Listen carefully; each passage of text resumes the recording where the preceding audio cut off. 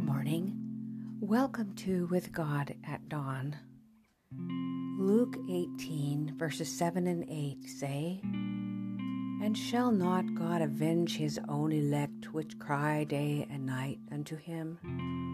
Though he bear long with them, I tell you, he will avenge them speedily.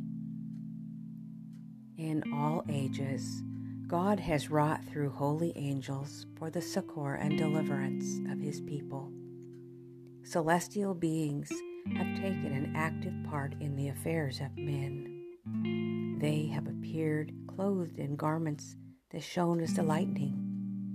They have come as men in the garb of wayfarers. Angels have appeared in human form to men of God. They have rested as if weary under the oaks at noon. They have accepted the hospitalities of human homes.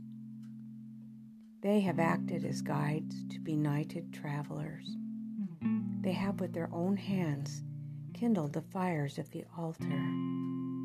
They have opened prison doors and set free the servants of the Lord, clothed with the panoply of heaven. They came to roll away the stone from the Savior's tomb.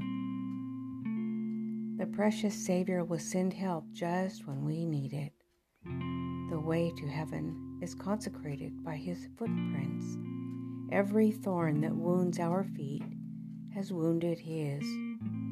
Every cross that we are called to bear, he has borne before us. The Lord permits conflicts to prepare the soul for peace. The time of trouble is a fearful ordeal for God's people, but it is the time for every true believer to look up, and by faith he may see the bow of promise encircling him. It is at midnight that God manifests his power for the deliverance of his people. In the midst of the angry heavens is one clear space of indescribable glory, whence comes the voice of God like the sound of many waters, saying, It is done. I selected a promise of Isaiah chapter 60, verse 14. The sons of those who afflicted you shall come bowing to you, and all those who despised you shall fall prostrate at the soles of your feet, and they shall call you the city of the Lord, Zion of the Holy One of Israel. Our verse today spoke of God avenging his own elect. Truly, God does not enjoy causing suffering, and we, his people, are also sad to see suffering. The Bible says the wages of sin is death, and they have worked for their wages, and they will receive their wages.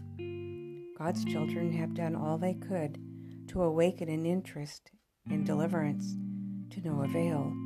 It is with sadness we see them receiving their wages in full. Let's pray today for a way to save as many as we can.